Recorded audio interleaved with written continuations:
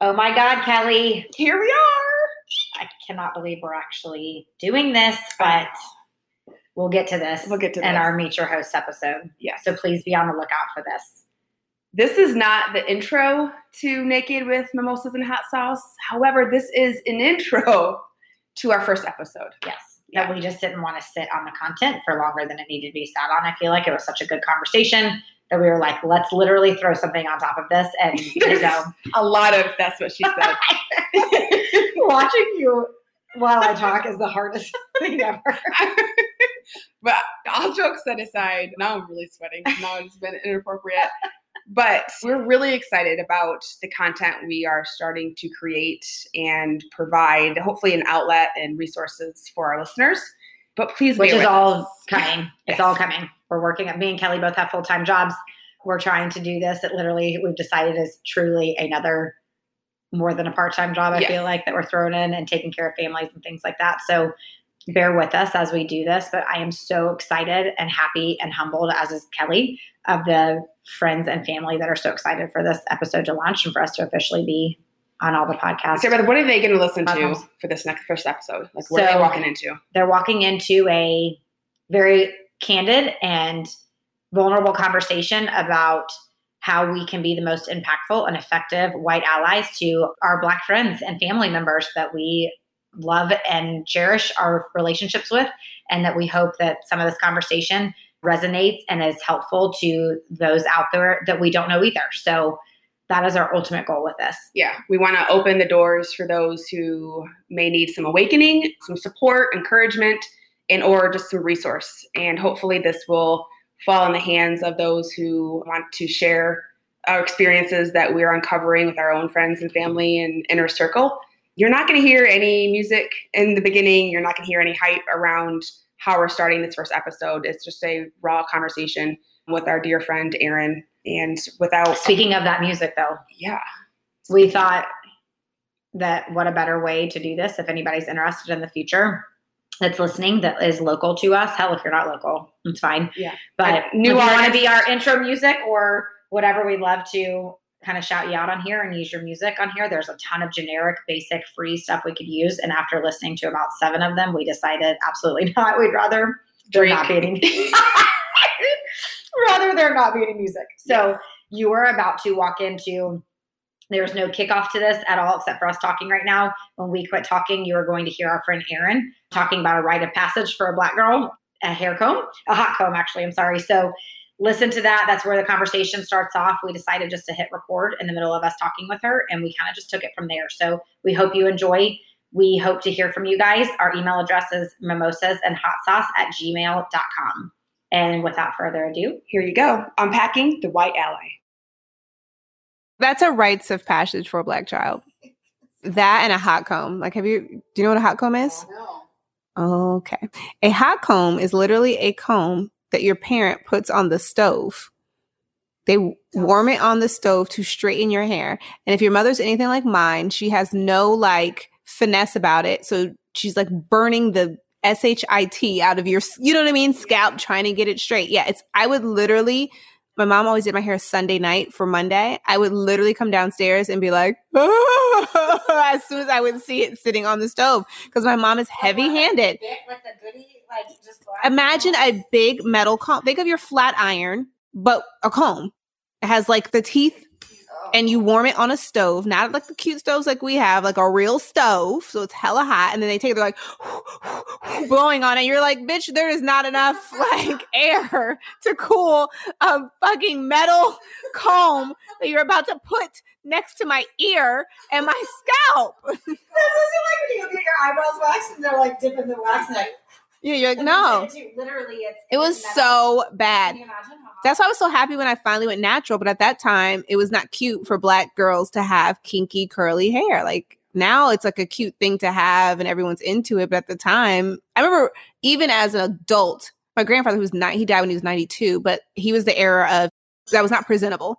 So I remember him being like, so you just did you pay somebody to do that to your hair? Like he did not understand why I was wearing my hair in an afro. Like he was just like very confused by that whole thing. Oh, interesting. That is interesting. So all that to say, we don't care about you getting your cornrows because we cried. I didn't bring it up. Kelly brought it up. She was just saying, all I'm saying is that I empathize with the whatever process, and it would be all red. Right? I was gonna say, did you get like bumps and little breakouts? Yeah, that should have been the first sign that it was not. No, and for some reason I went back one more time to get it done, and that was the last time. That actually irks me when I'm on vacation. When you go on vacation and there's little white girls running around with, I'm like, why are you doing that? Or do you remember when you go to I get like beads? I'm like, oh. When you go to Bahamas, I've only been to Bahamas one time off of a cruise, and like the thing was like for them to sew or like tie in the yarn thing. The yarn. And I'm like, I don't. It's just a weird thing. Like we don't be like, if that was how somebody was making money and you caught this, like it was innocent then, right? Like in the, yeah. I mean, for a 7-year-old girl to run around, no matter her skin color, if she wanted something fun with her hair, it's like whatever. If that made them money on the island, yeah, you know what I mean, in the Bahamas, that was fine. But it's funny you say that too, because even though, like, I even think about it now, where when you said the 7-year-old girl, it's cute for her to do that. I was just thinking to myself how often, for like a white little girl to like be like, oh, I wanted to get purple in my hair. Like, it's like, oh, that's so fun and cute. Whereas when a black little girl does it, it's like, some people view that as being ghetto or too grown, or like, it's just interesting, like the dynamics of that. Really good. Let's unpack that. Like, where did that come from? Like, where does the stigma of that come from? Because I don't care. Hair color to me, I don't give a shit. It doesn't matter. Well, I mean, I think it's hair color in general, right? So like take it out of race, right? There were times where I felt like if I wanted to do something different with my hair, even now, like right now I have blonde braids. It took me so many years to do blonde braids because I was afraid that it would be perceived as being unprofessional or ghetto or whatever, right? And so I even had last year, I went to like a very prestigious fellowship program, and my boss at the time, my boss's boss, made a comment that my nails at the time were neon yellow. And he made a joke about it, but I knew that that was his way of telling me that he felt my nail color was unprofessional. But there's this idea of what people view to be professional. Not even my brother, he had dreadlocks for forever. My brother is also 15 years older than me, but in 1990 something, when he was looking for a job, my dad was very like vocal with him about how dreadlocks would be perceived to be unprofessional. You're a black male and you have dreadlocks. The world is going to think that you're a mess, not together, you know, all these different things. So appearance, I think, is one thing, but I also think black people, we end up with an even higher like bar of how we dress, what we might look like.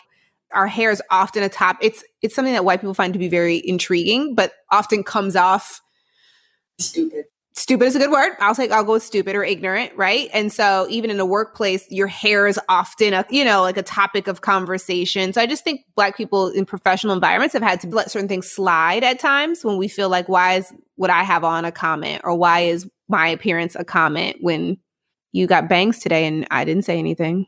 Becky has the bangs today. No one cares either. We just jumped quite right into that, but we should just keep going, right? No, I agree. The voice that you've heard talking for the majority of this time. One of my closest friends, Aaron. Aaron and I met through Buckhead Church in a small group. It's funny. I have a friend, I think I told you this last week. He's IG obsessed with Sarah Beth. He just thinks she's cute. And he finally was, every time I post, he's like, hey, Sarah Beth, every time. And so then he asked me the other day, he's like, how'd you guys meet, by the way? And I was like, Bible study. And he literally was like, I think it was like a picture of us out. Yeah. And he's like, you guys do not look like you're following Jesus that night. And I'm like, oh, hush. That is probably true. Jesus has himself out. Right. But we met through a small group. You were pregnant with Drex, but I think it's been like 8. I know Drex is only 5.5 years old. Yeah. So I guess we've probably known each other like 6 years, something like 7. 7 years. The group dismantled for no other reason. Just it's what kind of normal for small groups to do that at some point. And Aaron and I like dabbled in like one night we went out just to like meet for drinks one night. And one night I think we were like testing the waters and like conversation and whatever. And like, is this just a group friendship through small group? Or are we going to be friends? Like whatever. And then it kind of just blossomed from there. Aaron to me is 1000% like, I'm sure she has numerous times that she could roll her eyes about me calling her at 7 o'clock in the morning or 10 o'clock at night for something that I needed when it came to my son. She is the mama bear of my life when it comes to parenting. I think she is not an old soul in her normal, like in real, like 100% of her life, but she's an old soul when it comes to being a parent. She is so great with Drexel. Oh, thank you. She helps me a lot in my decisions with Steele. I could not think of anybody else perfect for this first episode than to have her on. So we appreciate you coming on. I'm so excited to be here with you guys. You want to give us some background on you? Yeah. So I am Erin. I have been working in education. Yes, twins. Don't get me started. My parents just had to be extra. It's just. Oh, I know nothing about that. So I spent my whole life with like, oh, Erin with 2 N's. Erin. I'm like, oh my God, you're so smart. Shut up. So all that to say, I've been in education the last 10 years. And so my passion is education. I'm an edpreneur. I love teacher development and coaching and just advocating for brown and Black students and teachers. I'm a mommy and a wife and all of those great things. So that's kind of me in a nutshell, I guess. She's a boss. She's awesome. She's being super. Why do we do that? We always undercut ourselves. That's a topic for another. It is another topic. I don't know, man. I'm working on it. Because by the way, she's starting a new business. I am. Launching in July. She's July 1. And she's gorgeous and beautiful, and she is sure as hell taught Kelly and I a lot. Just in the thing about what we just texted her a little bit ago before she showed up in her honesty. So we had her here for honest, transparent conversation. It matters. I think it's easy for us to be really comfortable as white women. Sarah Beth and I just definitely want to make sure that we open dialogue and give some safe space to asking questions and kind of just like, I love the word you said, unpacking some stuff that we need to unpack. And the purpose of our podcast originally was to absolutely be consciously uncomfortable. I think that's part of our mission. It's always been part of our passion. And we didn't think we were necessarily going to start with a very heavy conversation, but there was no other way around it. It is what we're living and breathing every day to try to unpack what is happening and how we can make actionable steps towards something in a movement. And we want to be able to be the right type of ally for people. And I think the first question that, Sarah Beth and I had with Erin that really allowed us to embrace this conversation as our first episode is, what does that even mean? We hear that all the time, and we think it's a popular hashtag. And it's what does it mean? And it's very mainstream. And I want to be able to go to bed at night knowing that I understand what it means. I am also having the follow through and the action items that I can, one, do myself and also be able to share with people around me. So I think in full transparency, even the idea of an ally is new to Black people, because I feel like we've just been doing this thing by ourselves. I feel like I should preface with like, I am not speaking for all Black people, but so I might say we. So I know I've never counted on a white person or someone who's not Black to pretty much do anything for me when it came to my Blackness, right? And so I think this idea of an ally is even new for us as a community, but the fight that we've been in is not new, right? Like one of the things I've even been thinking about over the last couple weeks is like, why George Floyd, right? Like why this incident? Because we've had numerous.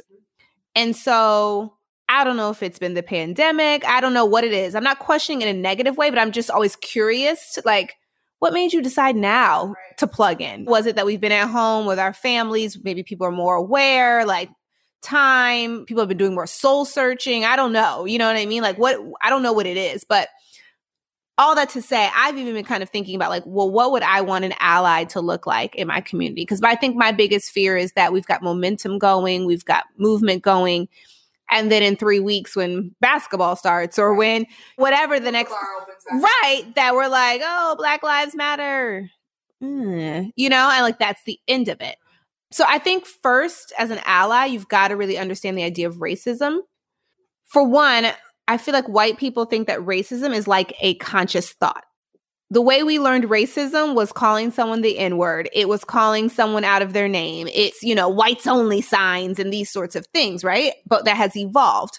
And so I think people think that as long as I don't think bad things, I'm not racist. And that's not what racism is, right? Like racism is a system. It's very complex. There's a lot of pieces and parts to it. And so you may have seen a lot on social media, this idea of not being a racist, but being an anti-racist, right? Because racist is like a very passive thing, right? To say, oh, I'm not racist.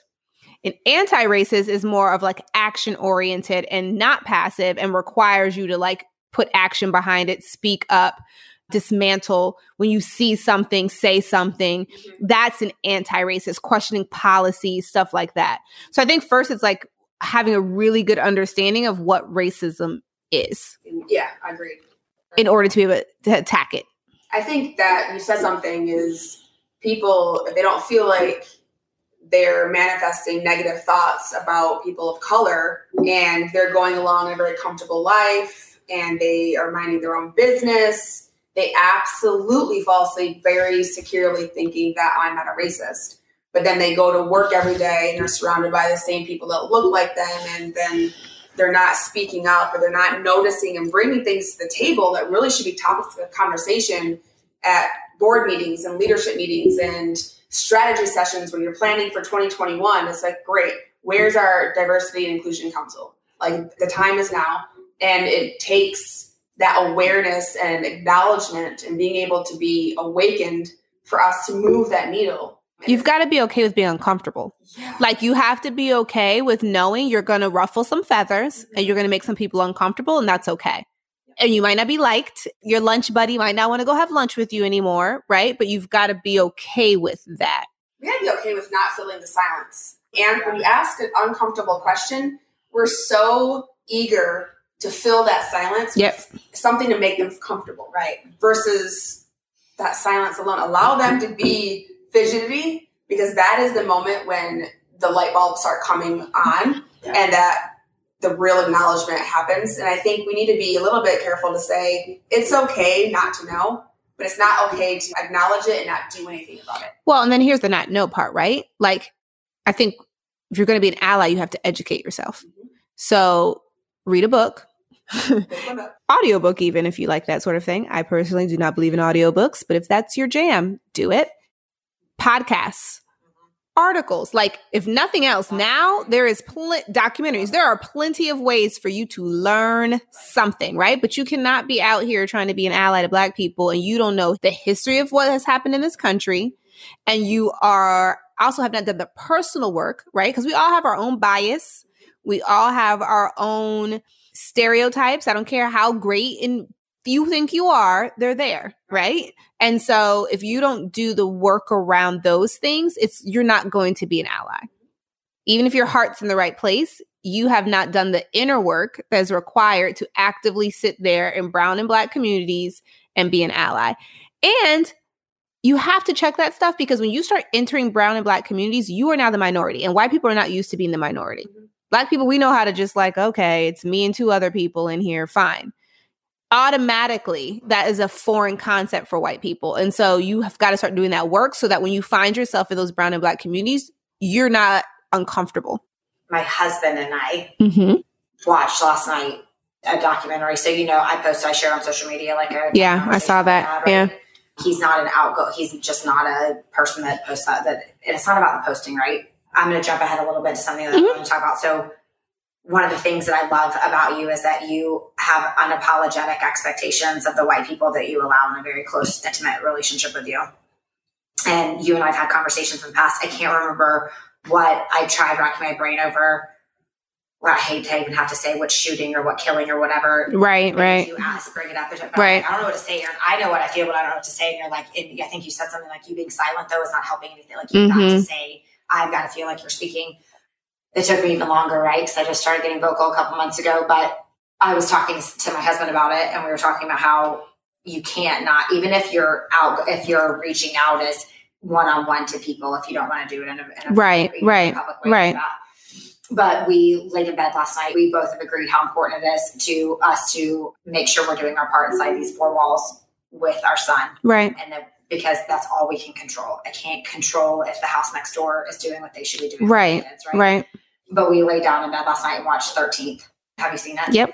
I was telling Kelly, she hasn't. I told her, I was like, please watch it. Like, obviously it starts very, very, very heavy. The night I watched it, I could not sleep. I boohoo cried.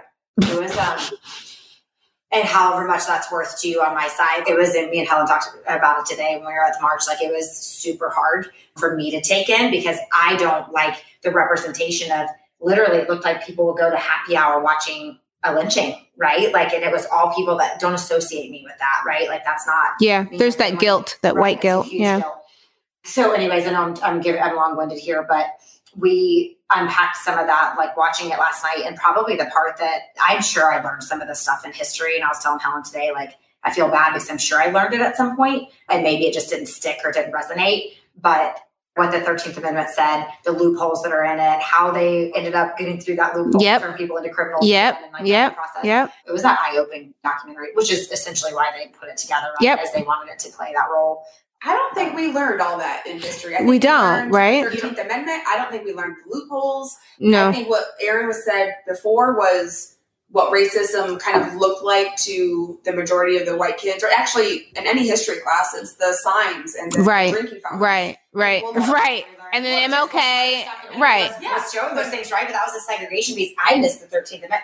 I missed the whole loophole. The loophole thing was. But I'm in drinking fountains no longer in my mind as. Well, that's why though, when you tell sometimes a white person like it hasn't changed, they're like, well, yes, it has. Like, no, it just took a different appearance, right? It's now it's systemic. It's a system. It's not as overt. You know what I mean? Visual. Yes.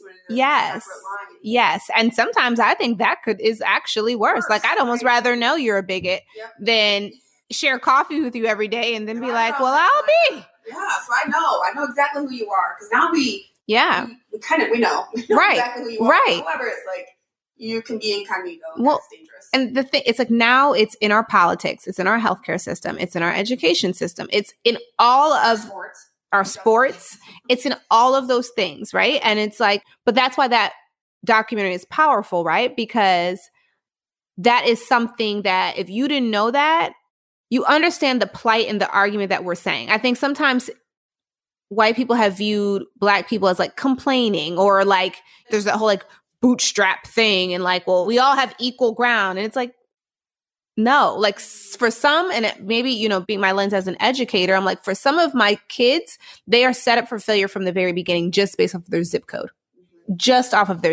right? And so this idea of like, you just work hard and like, it'll all be good. That's not Black people's story. Right. It never has been. And so until we recognize that, it's going to continue to be the same thing. So documentaries like that are very powerful because it's just showing you straight up, like, the government didn't even set us up for success. Right. Let alone economics now. That is a whole nother 13 series. Well, and it said, I think one of the professors that spoke on it said that Black people automatically got pushed into a second class, basically. She said it so articulately, if that's a word. Sarah Beth is the grammar police, if you were unaware. But they automatically, and I think other countries do that regardless of race. Like a caste system? Yes. But how do you let somebody out of that? There is no, it's almost like we never got past it. Like, I know often when I'm thinking about like Drexel and his future, like one of the things I always think about is being able to pass him wealth, because that's not something that historically Black families have been able to do. I have friends, Black or white, who've been able to like not have student loans. It sounds like it's not a big deal, but we all know as adults, it's a huge deal to not have student loans, or their wedding present was a down payment on their first home. Stuff like that. That's huge, right? Or like being able to say, my father or whatever passed me 2 properties. Stuff like that. I have a business in my name and I can carry this on. That's the kind of stuff that is going to make a difference for people of color, is being able to like be a little bit like step ahead. Because the people we keep voting into office, the people that we let control government and funding and all of those sorts of things, they're not helping us to like even the field or to get a leg up. And so you're constantly behind. Even if you consider yourself to be middle class, it's not the same. And we all know that the gap between middle class and the rich is just getting wider and wider and wider. So I think some of it too is just understanding that when you go to vote, when you are putting judges in seats, when you're putting politicians in office, when you're voting for your sheriff, like often we vote for like the main people on the ballot. And it's like, no, like at the end of the day, those local choices that we're making matter. Think about how much we've seen police chiefs in this last month. I wouldn't have known our police chief if she walked by, honestly, right? And so it's like really thinking about the people that you're putting in positions of power, because that's part of the shift of racism. So I read something, or we all probably did because it's mainstream, about what if 2020 isn't canceled? That was one thing that was just super good, because I think we all woke up on March 2nd, and this COVID or whatever, and we're all like, what is happening? What is happening? Then April 2nd rolls around, and now we're definitely quarantined. And everyone's like, all right, birthdays are canceled, like everything, 2020 canceled. And I think Sarah Beth and I were even thinking about having a New Year's Eve party, a new kickoff, right? Let's kick this off differently. And when COVID is over, let's restart 2020, right? Yeah. And the post I'm referencing is, what if 2020 isn't canceled? What if that's the year we've all been waiting for? A year so uncomfortable, so painful, so scary, and so raw that it finally forces us to grow. A year that screams so loud, finally awakening us from the ignorant slumber. A year we finally accept the need for change, declare change, work for change, become the change. A year we finally band together instead of pushing each other farther apart. 2020 isn't canceled, but rather all the most important year of them all. Leslie Dwight.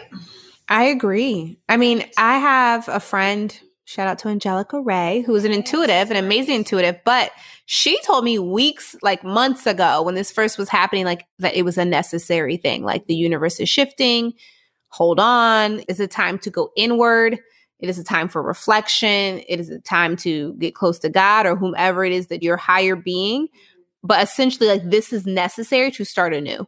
Right. And I had another friend who I had a similar conversation with where she just felt like kind of in her soul of like, this is something different, right? And like, yeah, I mean, I think it's all your outlook. I think in the beginning we were all I remember being at a conference and being like, there's no way school is closing. These people are crazy. And then a week later I was like, oh my God, virtual learning. Everybody get your shit and let's get out. Like that was.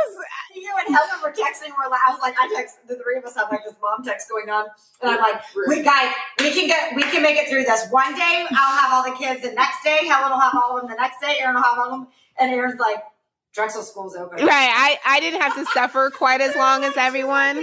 Whatever. So it was funny because you almost tried to figure out how you could band together because I don't know how people did that with more than one child, and that's going down a whole different right. Blessings to them. But yeah, no, I do believe it is 2020 is like a necessary thing. That's why I just hope that everything that's happening right now is for a reason. I just hope that it sticks. I hope that people feel brave. I hope that like something comes out of it, that we're not waiting for the next unnecessary murder for us. Well, all murders are unnecessary, but you get what I'm saying. Yeah. For us to feel like we're back here again. But it does feel like there's a shift.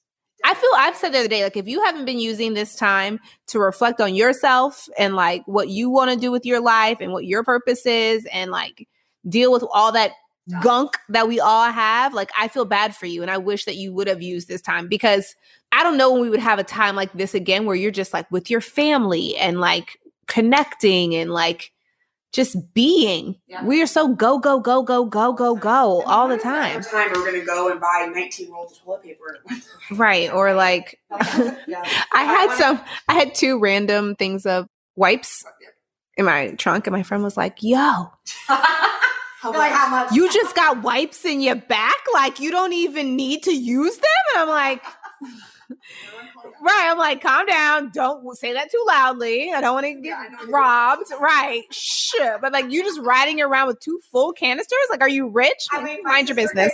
Came back from Dallas and she brought all of us a hand sanitizer. She came back from Mother's Day weekend and she walks into the house and handed me a thing of hand sanitizer. And I was like, oh my God, this is so amazing. Like it was literally, it came from some local place in Dallas that she just went to and they were making hand sanitizer. I got some from Clear. In the midst of like, right? Like it was such a wanted thing. I'm yeah. like, I'm going to tuck this in the back of my couch. Yeah. No one's gonna be able to yeah. I got some from Clear. I traveled last week and at the Clear desk, they gave me 2 little pump sanitizers. I said, well, thank you, ma'am. Any more? Right. So, see where that came from? I told Kelly that I kind of wanted to go. I think this is a good time to like go down this route for a second, but like, so you know that today, I'm 39 years old. Today no. was my first time. You thought 21. I thought maybe. Hashtag Botox. It was my first ever time I went to a protest. Yeah. How was that? So I knew I had originally screenshot one for yesterday that I wanted to try to go to and it didn't work out. And so when Helen kind of posted today and another like GroupMe thing, Helen and I went together to a protest march and I feel like it was one, I don't have anything else to compare it to. What I would tell you is I'm super disappointed in how the news has shared and portrayed what's been happening. I'm not saying that negative things have not been happening. Right. I have not shared those, the positive stuff. Yeah. Which you have to believe if you're not on social media. I get that some people are like, it's almost kind of like a cool thing to be like, I'm not on that thing, or I'm not on whatever. I do feel like you're missing out on stuff right now. You're missing out on really cool stories of people that have done powerful things in a moment, like a protest. Right. That news is not showing. And so I saw today nothing but peaceful protest. And we got dropped off after they'd already started, and we got right in the middle of the mix. Everyone had all sorts of different kinds of signs. It was just a really cool thing to experience. I wish we hadn't had to experience, right? It's like this. Yeah, but it's like a powerful thing that you're thankful for. But yeah, I get it. Didn't have to be where we were. Right. So Helen and I both went through our moments of like, I've had lots of tears, and I know that doesn't. Me and Kelly were talking about this earlier. Like, you might listen to me say that and be like, thanks a lot for that, but you have no clue. Like, whatever, like my tears are for anybody, whether if there's any relation or not. Like, I'm sorry that we're where we're at. Right. Well, and then also, like, I think your tears may not, I don't look at your tears that way personally. This might not be a favorable, like, opinion, but I also, like, I guess knowing you, I know, like, the world that you want your son to grow up in also. So I think there's, like, some of that too. Like, I think as a parent also, it's like sadness of like, is this what the world is going to be like for my son? Is still going to be having to protest when he's 21, or can we have our shit together? That sort of thing. And that's what it is. Like, my brother-in-law wrote me and said, I wrote that to you. Like, his fears, like, if Drex, Cam, and Steele are driving around somewhere and they get pulled over 15 years from now, are we going to be in the same state? Like, Lord willing, we are not in the same place, right? Because my son's definitely not going to have the weed. Let's be very clear. At the rate we're going, he'll be the one snitching. He'll be like, officer, Over here. this one has the weed. It's completely his. I think he got it from his dad. It is not mine. Drexel is probably one of the most sensitive. He's so sweet. Miss Sarah, Steele. And I'm like, what, Drexel? What did my son do this time?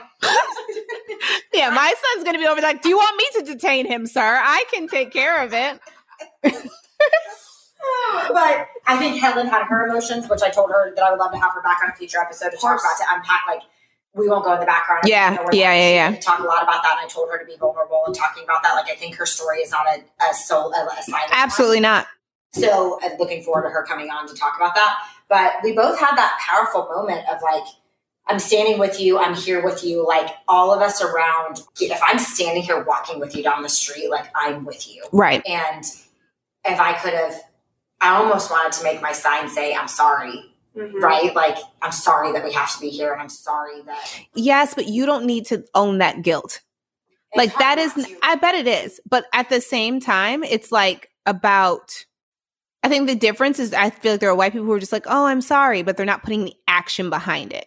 Like, it's the same way when you're dating someone or you're married. It's like, okay, you keep saying you're sorry, but you keep coming home late. So are you going to change it or not? Like, what are we going to do? Right? So I think it's like less about the tears and less about the guilt and more about what is that guilt going to like spur you to do? I think you make a good point, is because those emotions, whether if it's guilt, vulnerability, sorrow, sadness, that then turns the intention back onto us and our emotions. And not to say that we don't have things that we have to unpack, but we acknowledge it, just like the stages of grief, right? Yeah. We acknowledge it. Then we have to put it back over where it belongs and then focus on the task at hand. So I think the thing that we have to keep in mind, like if you're trying to be an ally, is just remember that even the idea of being an ally is a privilege, right? Like, it's a privilege to be learning about racism and to deal with it every day. So there's this piece of being okay with just the idea of like, this is an uncomfortable space. And I think everyone's different. Even if you're Black, like, I haven't been to a physical protest, right? But I don't feel like I haven't supported or donated or, you know, whatever it is that I want to do to support the movement. And so I think people also have to find their voice in the matter, right? So another way that you can be an ally is to donate. If financially you can donate money, great. There are organizations that are helping with people's bail who are actually on the front lines doing the protesting, doing the work. Think about your community. What local groups, what local charities are present that help in the brown and Black community. That could be a church. That could be a domestic violence charity. That could be something with schools. That could be local lawyers, that a lot of lawyers are trying to do pro bono work, stuff like that. So there's a lot of options. Like if you're a person who's either doesn't have time or doesn't feel comfortable getting out in the physical protest and you have the financial means to do it, donate, ask. Like that's a perfect way to support. There's a lot of GoFundMes. Make sure you've got the right GoFundMe that you're going to, right? But like Breonna Taylor at this point where we're taping, nobody's been arrested for her murder. You know, there's a lot of ongoing cases that still need support and families that need support. So like that's a way to also be like a strong ally is to donate. You recommend finding the kind of organization to support. And the reason why I bring that up is like, say I wanted to do something with Plate Sculpt, right? We do some like fundraising workout class or whatever. Like, do we keep it local? Do we take away from the overall message if we keep it local to Atlanta and helping? I don't think so. Okay. I don't think so, because at the end of the day, like this is the community that you're in, right? And so I think I'm all about finding your passion, because I feel like when you find your passion, like that's where I would like focus my energy on donating or like my time. So like maybe I want to volunteer, physically volunteer. If I'm really passionate about working out, health, right? We know that there are a ton of health disparities in our healthcare system, right? There's discrimination that even occurs there, right? So if you're a person who loves to work out, maybe it's like, all right, I'm going to talk with my local gym and I want to host 6 low-income families to come and do a workout with me. Or I want to find some teenage girls that, because Black girls are no different than white girls, like teenage Black girls are still trying to be cute, right? And I want to buy them, I want to sponsor a membership for them for a month to be able to, right? So like, it doesn't have to be about getting out the sign and marching down the street. Find like your passion. If it's education, find your local school, find your Title I school, donate books, donate your time, supplies. Y'all know as an educator, I'm constantly like, my kids don't have this, they don't have that. I know like personally, like prime example, one of the things that my students love is a school store. They get pretend money for their good behavior and grades, and they want to spend it on folders and pencils and all the like knickknack random stuff that we liked when we were kids. Like that's a prime example. Like, hey, here's $100 on Amazon. I want to order gifts for your kids. Like you can donate in all kinds of different ways, and whether that's physically volunteer or money. And I think when you put it with your passion, maybe you love dance, maybe you love the arts. Think about how many programs there are out there for providing instruments, right? For kids to learn, or sponsor somebody's field trip. Like if you know anything about one being a Title I school, but then COVID, our budgets have been hit. What do you think's been the first thing to go? Field trips. Field trips. Anything like that, right? Like be like, I'm going to sponsor a field trip. So there are things that you can do. Just curiosity. How much is a field trip? It really depends, because you can really get, especially if you're a Title I school, a lot of places will give you like a discount, but transportation is a big thing. So you always have to pay for a bus to come and bus your kids. Most schools try and stay between like $10 to $15 per kid to go on an actual field trip. But just the idea of like, I think if you find whatever it is that you're passionate about, I mean, some people are passionate about chess. There's chess clubs out there. There's, like those are the things where I think if you just find what your passion is and you find and research organizations that help in that area, it's even more fulfilling for you because it's something you're passionate about too. So we talked in Costa Rica, the 3 of us did that one night. You had mentioned at some point, like, do you see somewhere that say somebody doesn't have the monetary resources to go in and donate in that way, but they have the time? Mm-hmm.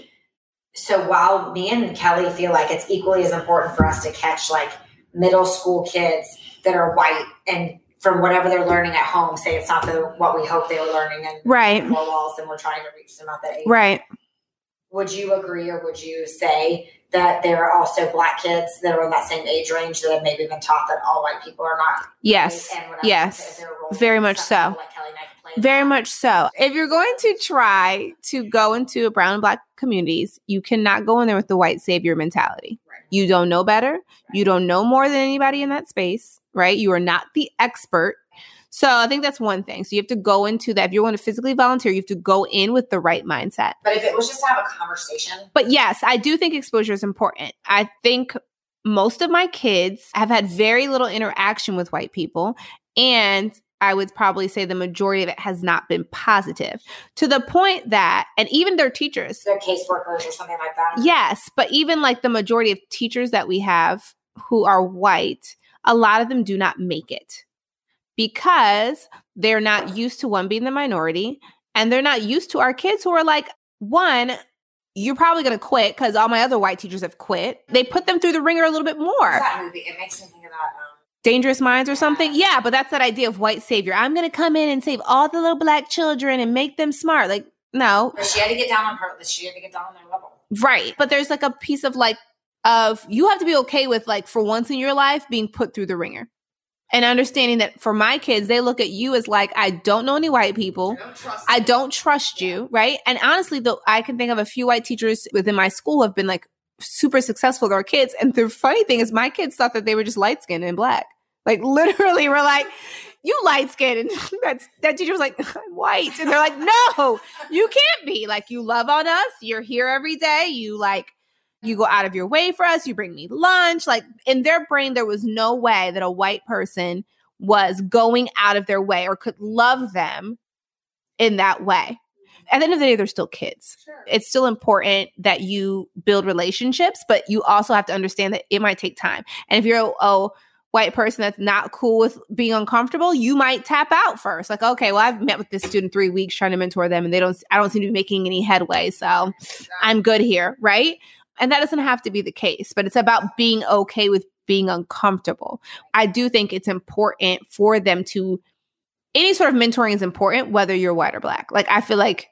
What about just a conversation? So mentoring is another level that I think it takes a special person for that commitment piece. And then, like you said, I think oftentimes it's really easy to tap out if it's too draining, too uncomfortable. But what about something is like either speaking or just having some type of conversation, dialogue, almost a curriculum? I mean, honestly, I don't know if it's like really for black kids to have a curriculum as more as it is for white kids to have a curriculum. I think it's more important at this stage in the game for white kids to be in schools learning about, because the reality is the way that black and white kids, anybody really learns about black people is like we started on a slave ship. That's not true, right? Like, we have a history that goes all the way back to Africa with kings and queens and whole civilizations, and the first person on earth was discovered in Africa and they were named her Lucy and she was African. Like, people don't know that. Black people themselves, when we go to school, we are taught slave ship. Yep. You know, we were stolen from Africa. We were slaves. And like, even the idea of using the term slave versus the enslaved. Slave sounds like you went along with the shit when you didn't. Right. Enslaved is like, no. I was enslaved. I was put into this. Did not like willingly go into that. So I do think that there's even this idea of like the power of thinking of a black person being taught that their ancestors were slaves, and then think about the power of a white person being taught that black people were slaves. Like, and that's where their existence started. So I think like rather than focusing on black kids learning about or having conversations with white people, it's more about like white people really having conversations with themselves and what they're doing within their own homes. And like, if I'm a parent, do I feel okay with my kid not having any black classmates? Do I feel okay with my child never having a black teacher? Do I feel okay with the fact that my child's school only celebrates Black History and Black History Month? So it's also being able to say, as a parent of a white child, like, I'm going to make an effort to be anti-racist and expose my child to other races. What shows do they watch? Do they watch shows with any brown characters?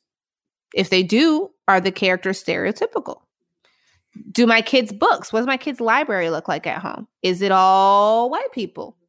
The same effort that you make to take your kids, my friend did a recent podcast and he talked about, you plan the outing to the zoo, you plan the outing to the aquarium, plan your outing to the Civil Rights Museum. Like, we're lucky to be in Atlanta, right? Where we can just, I mean, I remember, and I feel bad now that I'm thinking about it too, but it was just like a time thing as we're all so busy. But Black History Month, my son was just like, I want to go to MLK's house. I want to go to MLK's house. We didn't go, right? But like the idea of like MLK's house is 15 minutes down the road. You make the effort to make sure your kid learns Mandarin and has karate and all these things that we all do because we think we have to be competitive and we pay for Kumon and like all these things, right? But there is like a rich history here. It's just about intentionality.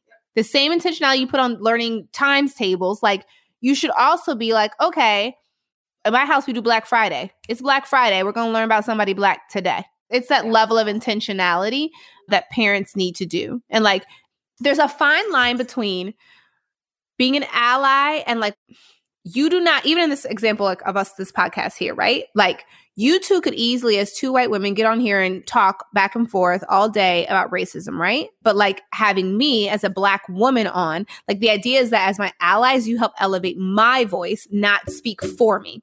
And so it's the same idea. Like in this work, the reality is the way our society is set up, your voice still does have more power than mine. So it's like thinking about being intentional about using it. If we're at a PTA meeting and I'm standing up and I'm saying, hey, you guys don't have a African American history program, or even like in your school, there's no class for that. Like, don't you guys think like really Black history is everyone's history? This country would not be what it is without us, right? We should have that. There's a power in Sarah Beth or Kelly standing next to me as I'm saying that and showing your support of like, yes, I want my white child to also know Black history as well. Like, but not speaking for me. So it's like finding the line between being a support and not like stealing the light either. You gave an example of, it wasn't an example, it was a real life scenario, and hopefully you're okay with me bringing it up. You guys moved to a new neighborhood. Congratulations, by the way, on your new home. And you had a school right outside your neighborhood that Drex could have gone to, right? It would have been super easy for y'all to go to. And y'all are now driving, 25 minutes to another school? Yeah, about 15, 20 and private. So we're paying. Right. Yeah, so that's right. Yeah. So that, by the way, that could go down an entire different thing, right? Steele could be going into free pre-K around us, but there was not any, like, it was like, do you think, I didn't know if it was, we could go down a whole different thing, right, for that. So we'll be paying for pre-K for Steele too, but you guys chose not to go to that school. Could you give some insight onto why you did that? And then you kind of held that school accountable, right? Did you give that feedback to them? I did. Okay. Yeah. So on paper, it's one of the schools that's like highly rated in the area that we live in. So we went on the tour and I just, one, was shocked by the amount of white teachers. It was just not diverse. And we don't live in Podunk, wherever. Also, I admit I have a different lens as an educator and as an administrator. So I always go in with a little bit more like sass in there. But I'm looking like, okay, there's one Black teacher out of all these teachers. To me, that means that you have not even active. I know that Black people have got to be applying. We live in Atlanta. So that to me means, okay, you either don't value teachers of color or you're not really actively recruiting them either because there's one. And then when I say one, I mean there was one. And then it just so happened that it was February, which, again, I believe that Black history should be 365. But at a minimum, I expected February to see something. And I walked that whole building, and I remember looking at the bulletin boards, and there was like snowmen up there, but there was no Black history anything. And I was like, okay, it doesn't even snow in Georgia. Like, why are you using this space to highlight a snowman instead of Black history? And I went to the library and I said, okay, well, surely there's going to be some books pulled out, displayed for Black history. No. And then I saw one sign. It was over the water fountain. And it was just like a very small, like copy paper sheet. And it was for like optional, like Black history trivia. And I remember I looked at Drexel's father and I was like, yeah, we can go. We don't need to stay for the Q&A. Like, I'm not. I felt like it would do my son a disservice to put him in an environment where he didn't see people who look like him, who he wasn't celebrated. And selfishly, I'm a full-time working mom. I also thought to myself, or Aaron, you could send him here, but that just means you've got to be on the PTA, you've got to be super active, and you're just going to have to like raise hell for a year or two to get the school where it needs to be. And for me at that time, the reality was just like, I don't have that capacity. So we toured another school, a private school, but that is very diverse in staff and in students, and just like a rigorous school. And so while that wasn't the plan, was to pay for school, I just could not put my Black boy in an environment where I felt like he would not be celebrated. Absolutely. At the same time, though, there was some other Black parents on the tour who looked completely like impressed. And I was like, okay, well, Before Sky so rudely interrupted, we were talking about supporting Black-owned business, right? So if you're going to be an ally, one of the things you have to be sure to do is put money into brown and Black communities. We are super lucky because we live in Atlanta, right? And we have Black-owned everything possible. All it takes is a little Google and research. So it's just being intentional. Maybe in your household, some people do like takeout on Fridays. Okay. Maybe your takeout on Fridays, you're going to get it from a Black-owned restaurant. Maybe once a month, you're going to make sure that you just support a Black-owned business.